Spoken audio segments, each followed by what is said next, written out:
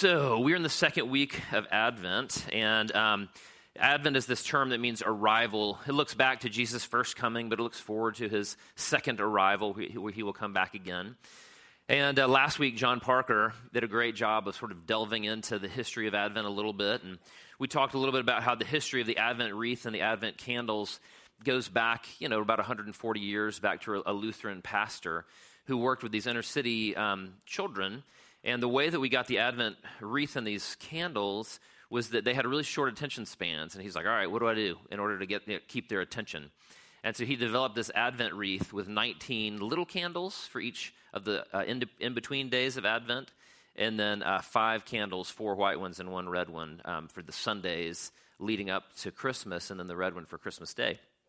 By the way, I've always thought that an Advent wreath with real candles on it is extremely dangerous, especially in a place like the DeSoto Theater, much less in the middle of the 1800s in Germany. You know what I mean? But hey, whatever. I guess he was willing to do whatever it took for the gospel. So, all right. So the first candle, the first Sunday of Advent, the theme of that Sunday is hope.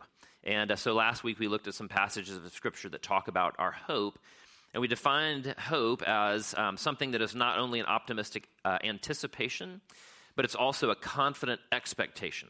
And so the idea of hope being an optimistic anticipation is something that most of us as Western Americans are familiar with. Yeah, I hope that the Chargers do well. I hope Georgia wins its bowl game, whatever. We think about this optimistic sort of emotion.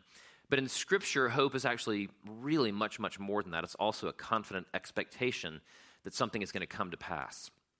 The second Sunday of Advent is actually peace, and so that's the theme that we've been talking about today, so we'll delve into that in just a few minutes, and then love and joy are the remaining themes of the Advent Sundays. So, without further ado, I'm going to take a moment, I'm going to pray, and then we'll jump in.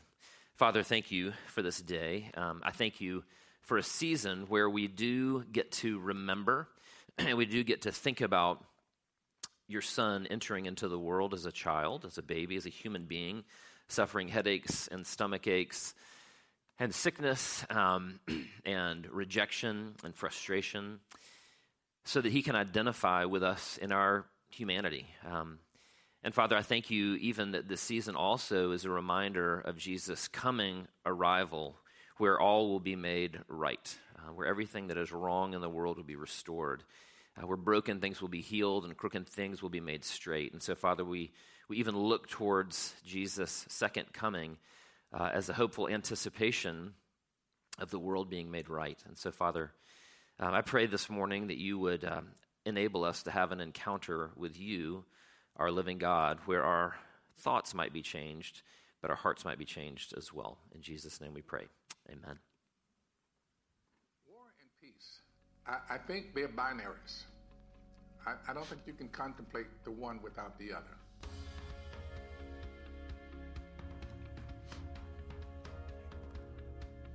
Yes, isn't that the giant question? Depends. Credo che bisognerebbe prima chiedersi se sia possibile la pace dentro noi stessi. 世界和平有冇可能？我覺得唔係太可能嘅嘢嚟嘅。Yes, peace on earth if there's unity in all of us. Ik ben bang van niet. Het zit in de aard van de mens om oorlog te maken. 많은 어려움이 있겠지만 가능하다고 생각합니다. Yes. Nee. J'ai l'impression que tant qu'il y aura des hommes, il n'y aura jamais de paix. Физικά και είναι εφικτή. Απλώς πρέπει να κατανοήσεις πρώτα την αγάπη. Теоретически, конечно, возможен, а практически, мне кажется, нет. Тяжко, але надеемся до этого. Yo creo que la paz es posible si colaboramos todos. Met anthropos. Yes, I do believe peace on earth is really possible. 冇可能，永遠都唔會發生。Tak es posible. No, non è possibile la pace nel mondo.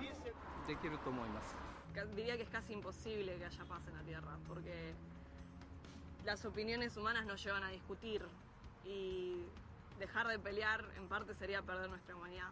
Sí, siempre. No. Prima pensate a far pace con mia madre e me e poi pensiamo alla pace del mondo. As long as people they can get together, there'll be peace and harmony. Yani şu sistem içinde mümkün değil. Yes. 不可能吧 jest możliwy, wszystko zależy od ludzi. Moguće mir, ali mi ga ne želimo očigledno. Достигането на световен мир е възможен, ако хората изчезнат от земята. I don't think so. Too many egos, too many people, too many weapons. If love is equally distributed to all of the world, peace can be shared. If there's peace, you're preparing for war. And if there's war, you're fighting for peace. Well, isn't that cool? Say yes. Come on, then you agree.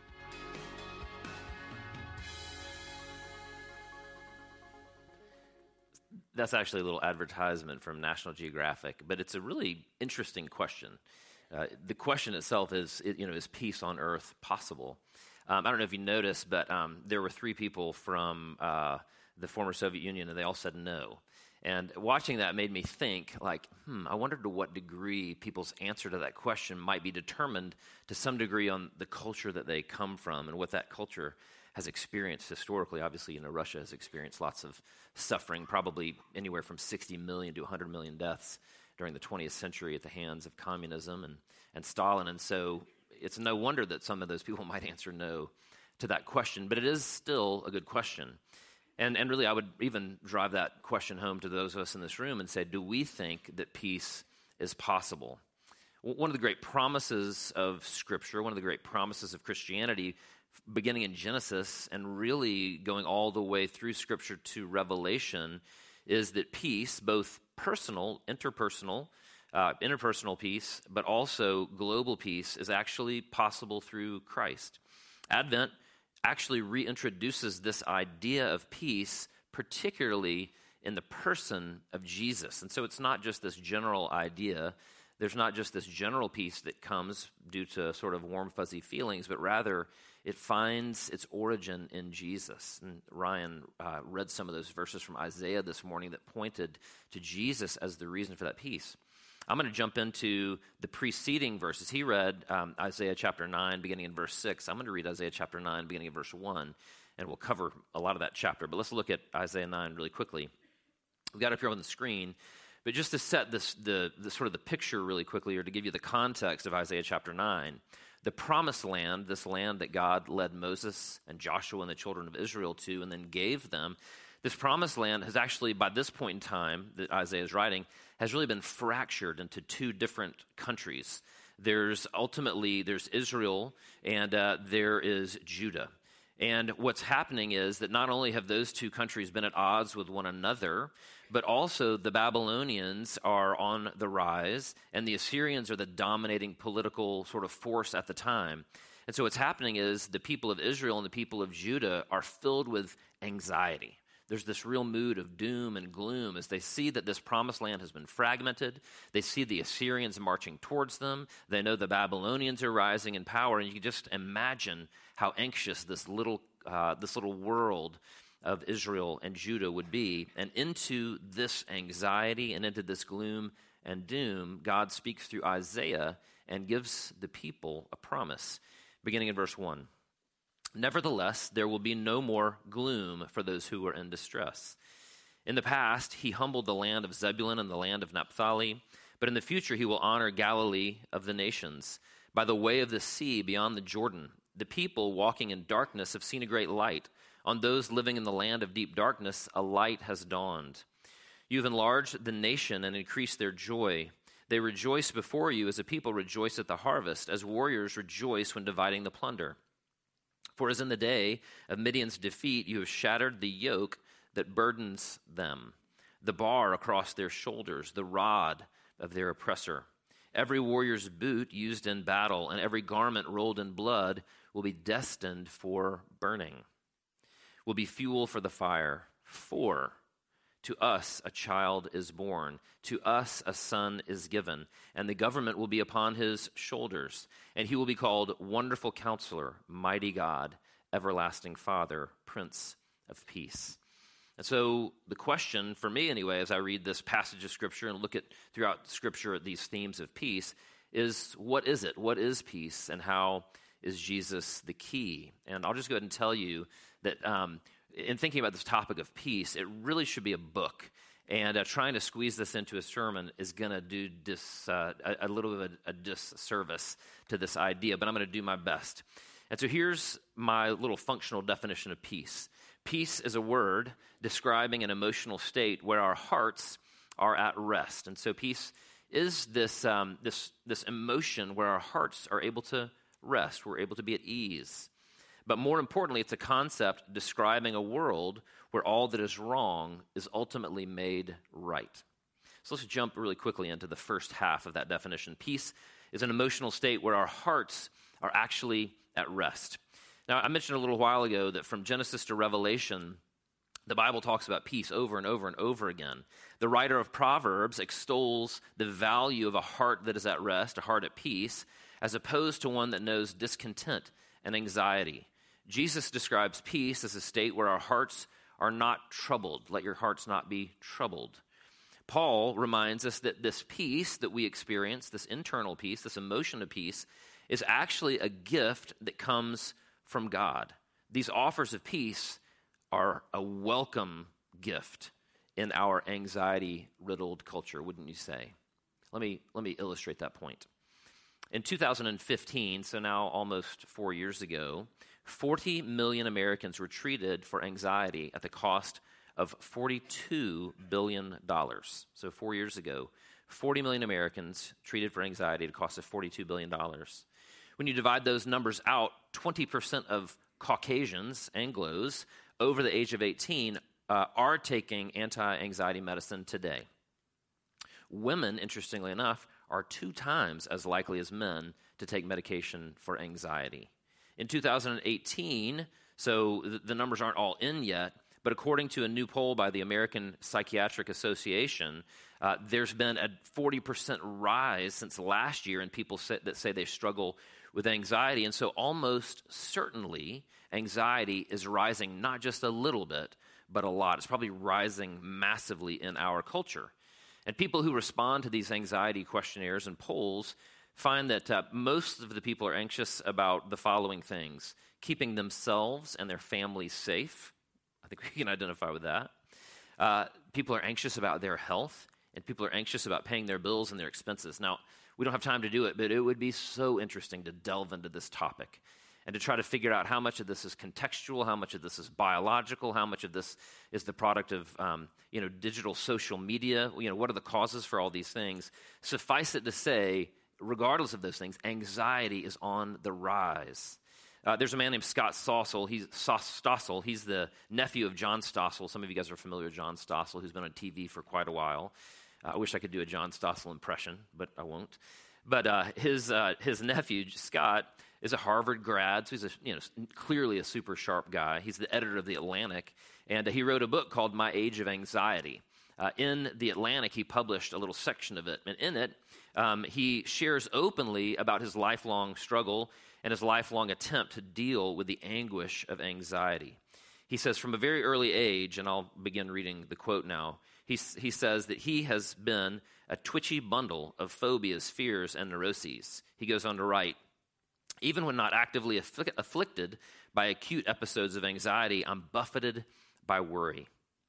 Here's what I've tried to deal with my anxiety: individual psychotherapy, 3 decades of it, family therapy, group therapy, cognitive behavioral therapy, rational emotive behavioral therapy, acceptance and commitment therapy, hypnosis, meditation, role-playing, interceptive exposure therapy, in vivo exposure therapy, self-help workbooks, massage therapy, prayer, acupuncture, yoga, Stoic philosophy, and audio tapes I ordered off a late-night TV infomercial. And he goes on. And medication. Lots of medication. Thorazine, imaprene, desipramine, chlorpheniramine, I can't even read it, Nardil, Buspar, Prozac, Zoloft, Paxil, Wellbutrin, Effexor, Celexa, Lexapro, Cymbalta, Luvox, Trazodone, Levoxyl, Inderol, Traxine, Cirax, Cintrax, St. John's wort, he really put that in there, Zolidem, Valium, Librium, Ativan, Xanax, Klonopin. Also, he goes on, beer. Wine, gin, bourbon, vodka, and scotch. And he goes on to say, here's what's worked, nothing. Wow. And so this is interesting. Again, this is a man who's sharing his story of anxiety. And as you read that, if we're people who are prone to anxiety, and the truth is, if those numbers are true, and I think they probably are, then probably a huge percentage of us in this room struggle with anxiety, then you have to be thinking right now, well, what in the world works, right? What actually can help me deal with my anxiety? And very honestly, medication does often work for many people, thank goodness, right? We don't believe here that somehow medication is a bad thing, or if you simply had enough faith, you wouldn't have anxiety, because the truth is it's much more complicated than that. So medication works. Research shows that diet and exercise are actually more effective at treating anxiety and depression, and so that works. So those things are worth talking about. Cognitive behavioral therapy definitely has been shown to work. That matters. What's interesting, however, is that Christianity is actually a form of cognitive behavioral therapy, in the sense that what cognitive behavioral therapy recommends is that you allow what's true to determine how you feel. Does that make sense? I mean, it's kind of logical, but those of us who have struggled with anxiety or depression before know that very often it's just not that simple, right? Sometimes, for example, just personally speaking, sometimes if I'm feeling depressed, I can't just go, oh, I'm depressed. I'm not going to be depressed anymore, right? Or I'm feeling anxious. Oh, man, that's ridiculous. It's illogical. I'm not going to be anxious anymore. But the truth is, when we allow the truth, the reality to sink in, that can actually eventually change the way that we feel. And I do think that's where Christianity comes in. So here's what Scripture has to say, just a tiny slice of what Scripture has to say about anxiety.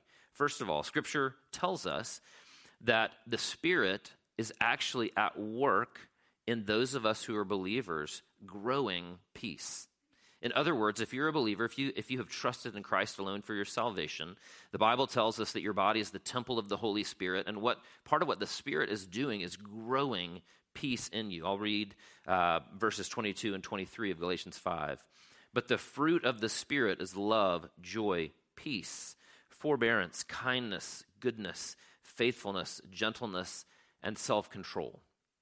It's good to know, it's good to be reminded that we have an advocate who cares about our emotional state and who is working on our emotional state. There's a story that C.S. Lewis's wife, Joy Davidman, told about God desiring to give her peace. She tells this story of one time they were going to be hosting a dinner party, and we got a picture of her up here on the screen, I think, but she was talking about hosting this dinner party, and she said, I was running around from one place to another trying to get ready for everybody, and I was preparing food, and I was preparing drinks, and I was, cleaning the floors, and I was doing all this stuff. And she said, every now and then I would feel this tug where I literally felt like God was trying to get my attention. But I kept kind of keeping him at bay because I was so stressed. I was so anxious about having these people come over, and I was in a hurry. And so she said I was, went on and was doing more and more, and I was working on this and folding these things and setting the table. And she said in the middle of setting the table, she felt God come to her again and try to pull her to himself. And again, she sort of pushed God away. And she said she went around and she went to the sink and she was washing some dishes and she was furiously scrubbing things. And she said one more time she felt God almost tapping her on the shoulder. And in her vernacular, she said, I turned around to God and I said, what? And she said, all of a sudden, as I turned to God and actually acknowledged him, she said, I was filled with this amazing sense of peace. That what God had been longing to give me all along was the ability to rest and to be at peace. And that's the good news of Scripture. It's the good news of Galatians chapter 5, is that you have an advocate in God the Father who longs to give you peace and has given you his Spirit to grow that peace within you and within me. Second thing that we see that Scripture talks about in terms of a remedy for this internal anxiety that plagues us is not only knowing that the Spirit is growing peace in us, but also knowing that God promises to be with us, knowing that God promises to be with us. Psalm 23 is one of the most famous verses of the Bible. Verse 4 says this, yea, though I walk through the valley of the shadow of death, I will fear no evil, for thou art with me. It's a great and beautiful picture. I had a professor at Covenant Seminary named Dr. Calhoun who battled cancer on 4 different occasions and went through chemotherapy on 4 different occasions. And he was giving a chapel lecture one time, and he was talking about some of the struggles that he had gone through with going through chemotherapy and cancer, and talking about, the worry and the depression and the exhaustion and all these things. And he said, each time that I went to do chemotherapy, I would go to St. John's. And so Covenant Seminary is surrounded actually by 4 different hospitals. And St. John's is about 2 blocks away. And so he said, when I felt well enough, I would actually walk the 2 blocks and go into the hospital. And he said there was this one area of the hospital where you would go down an escalator. And it was down in the sort of the bowels of the hospital that I would receive this treatment of chemotherapy. And he said, as I rode down the escalator, he said there was a huge painting of Psalm 23. And he said it was always a great reminder as I went to suffer that God had promised to be with me.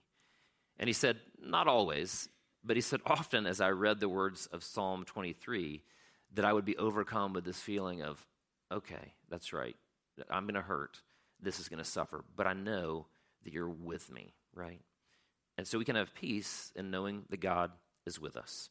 The Spirit is growing peace in us. God promises to be with us.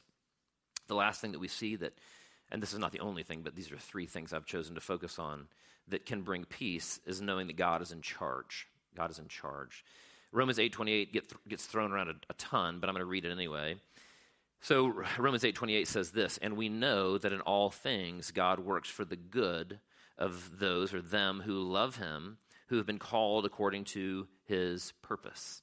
And I've said this many, many times. Romans 8 doesn't say that all things are good, because clearly that's not true at all.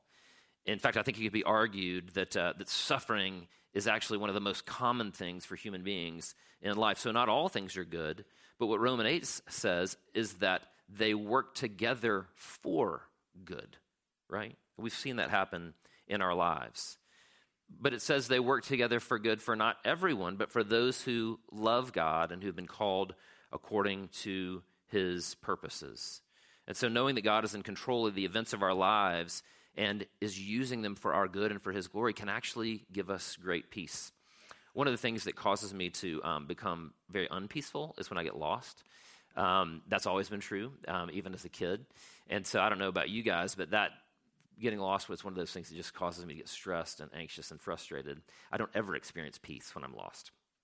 And it's interesting because I don't know that my dad would echo this, but my father, when he was transferred from San Diego to Pensacola, Florida, he was a pilot and in the Navy.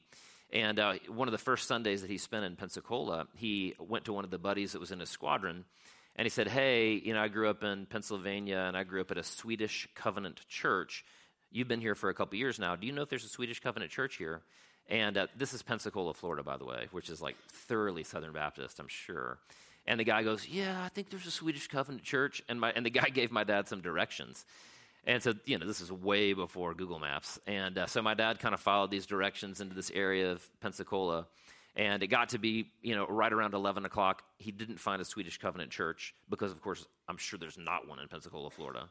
There's probably 3 in the, United States of America right now.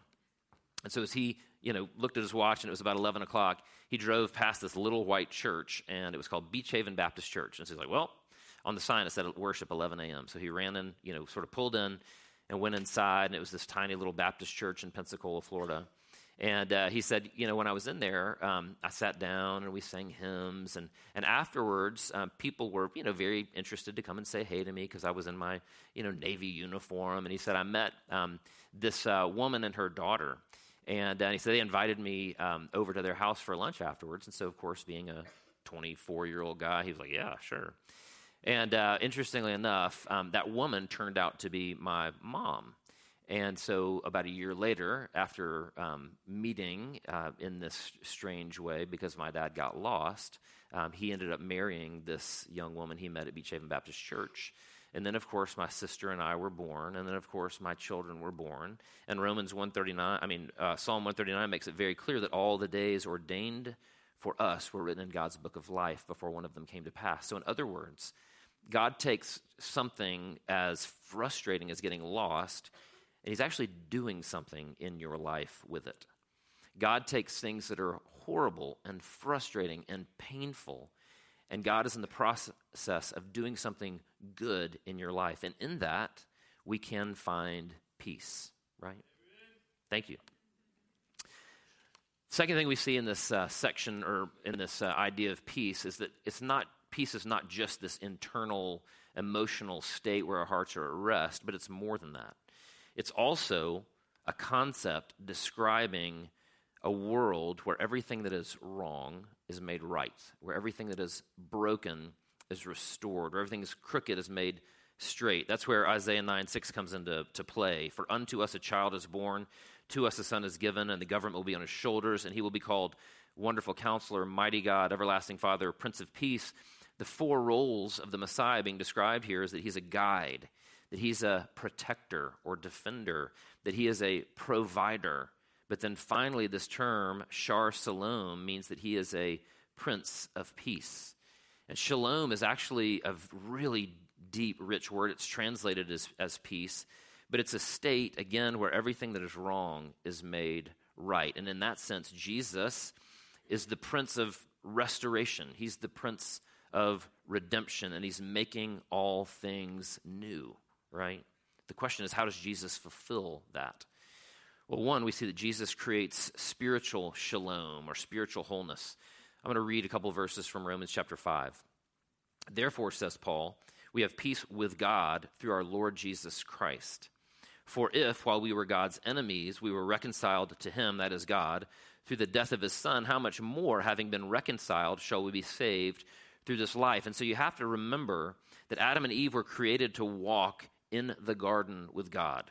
The created state of human beings before the fall is that we were created not only to walk with one another in harmony, right, without emotional and relational conflict, but we're also created to walk with God, right? That state of spiritual intimacy was totally intended to be the norm. But when we set out on our own, we believed the lie that Satan offered, and in doing so, we actually set up God as our enemy. Here in Romans 5, Paul says that through Jesus' life and death, God is no longer our enemy, but that relationship has been restored. And so imagine that all of a sudden, enemies of God are now considered as friends of God. When I thought about this, I thought about any number of different things to illustrate this point, but the thing that actually came to my mind was a story of just my sister. And so I'm going to actually wrote this out, so I'm going to read it instead of just sort of telling you. And my sister's name is Christy. She's 3 years older than me. And let me just tell you that this is not the whole story. This is not the entirety of who she was as a person or who she is as a person. But it illustrates this point of treating these people who love you as an enemy. And so here's the little thing I wrote up. My sister made enemies of my parents somewhere along the way. Maybe it was 7th or 8th grade. I can't remember exactly. From the time that she was 13 or 14, our home devolved into a state of relational chaos. I remember quite vividly the drama and the tension of our home during those years. Christy, my sister, would battle and fight with my parents over seemingly everything. Her room was next to mine, and I could just hear through the walls constantly these battles that would go on.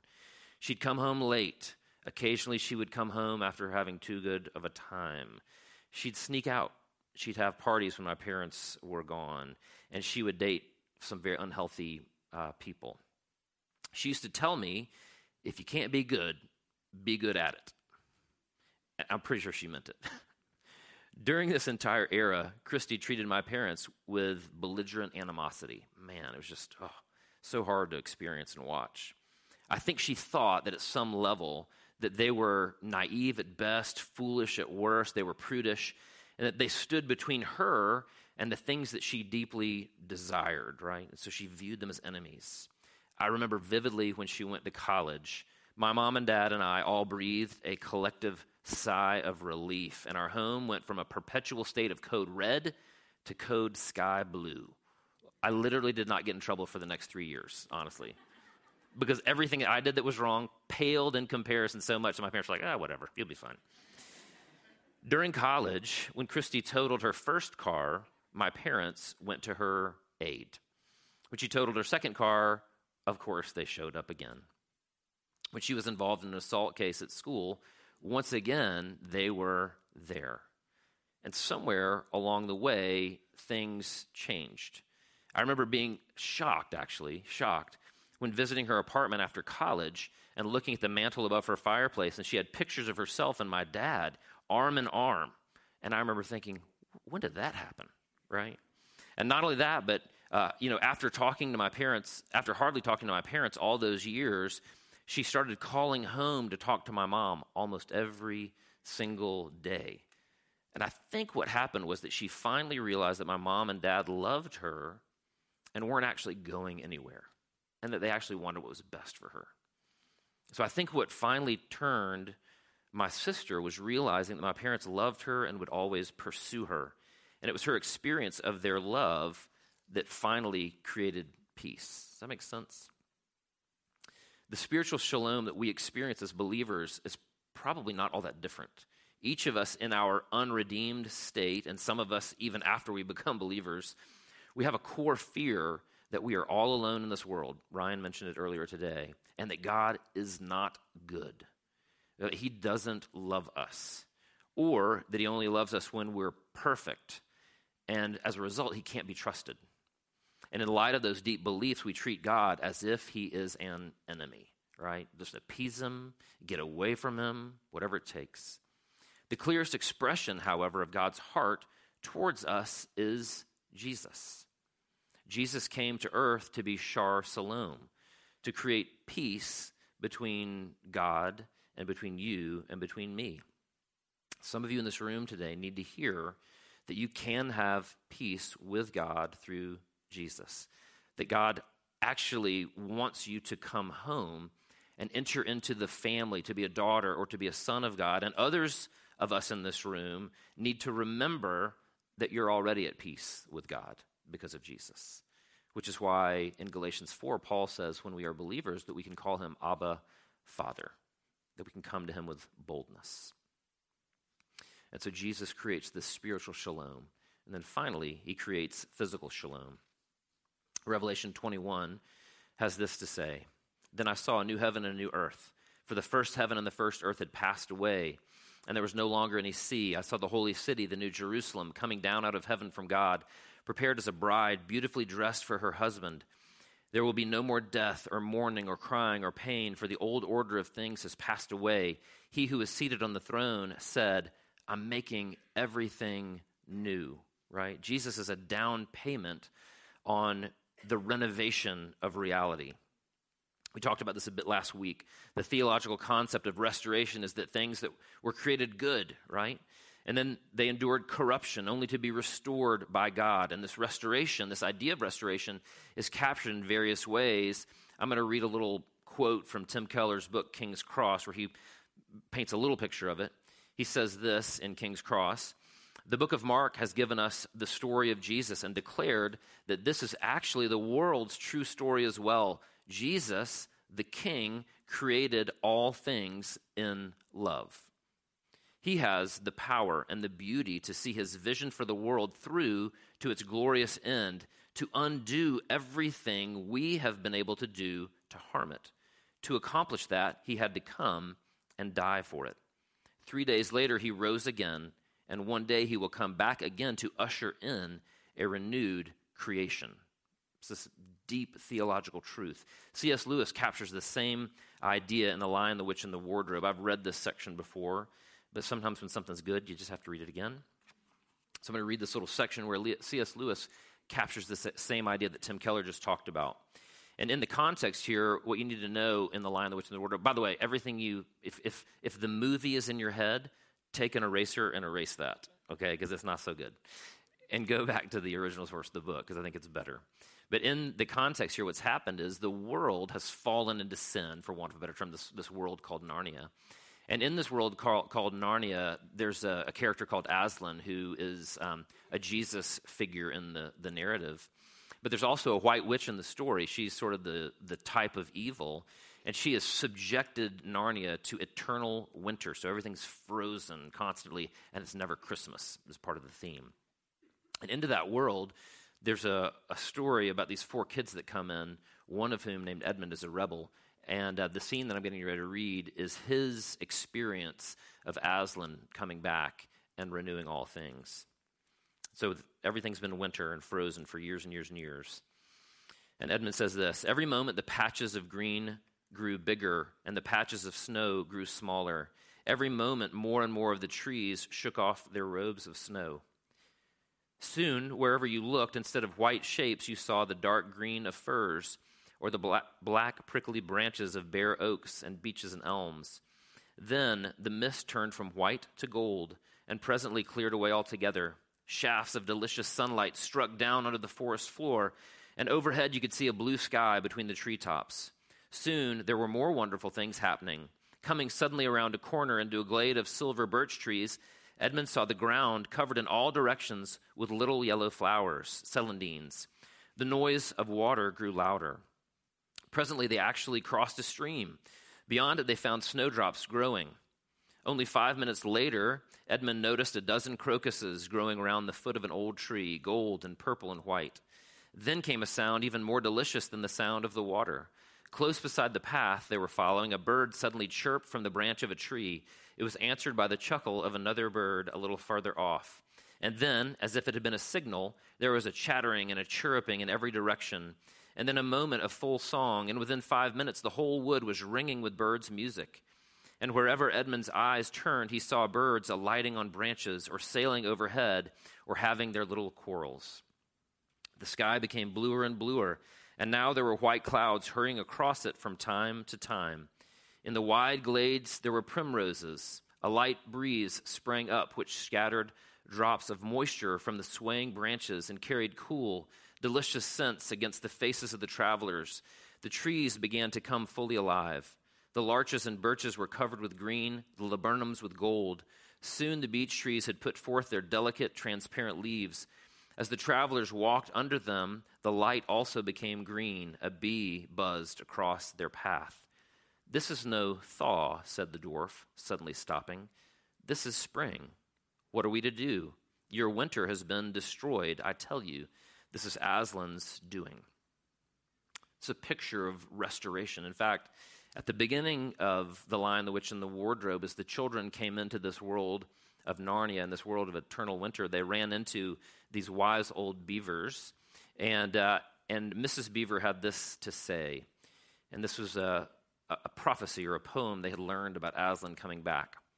"Wrong will be right when Aslan comes in sight. At the sound of his roar, sorrows will be no more. When he bares his teeth, winter meets its death, and when he shakes his mane, we shall have spring again." And so part of what C.S. Lewis is doing, part of what Tolkien is doing, part of what Keller is doing is they're painting a picture of this idea that God is coming, that Jesus is coming to make all things new, to undo all that is broken, all that is wrong with the world, and to make it right.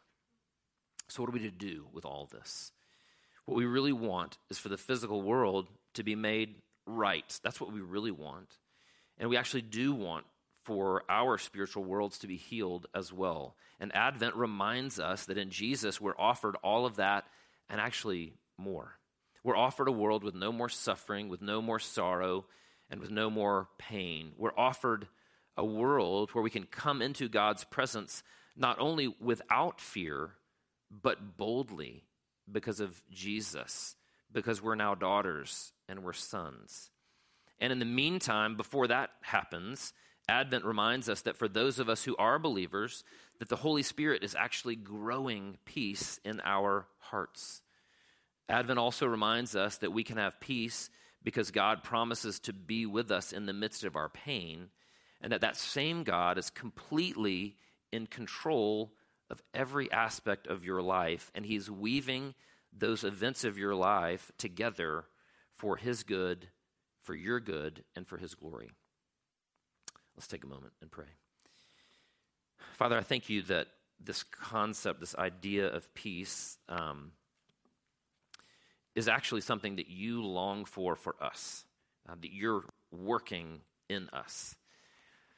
And so, Father, I pray that we would feel the weight of our anxiety, that we would feel the weight of our worry, that we would feel the weight of our depression, and that even in feeling the weight of each of those, we would remember that you long to restore us to a place of peace, where we believe that you're with us, and where we believe that you're for us, where we believe that you're making all things new, where we believe that you're taking all of the suffering and frustration of our lives and that you're actually powerful enough as an artist and as a poet to weave all of those things together to make something even more beautiful. And so, Father, I pray for the people of Seven Hills Fellowship. I pray for myself. I pray for all of us that we would experience real peace and that we would longingly look forward to the peace that is to come through Jesus. In his name we pray. Amen.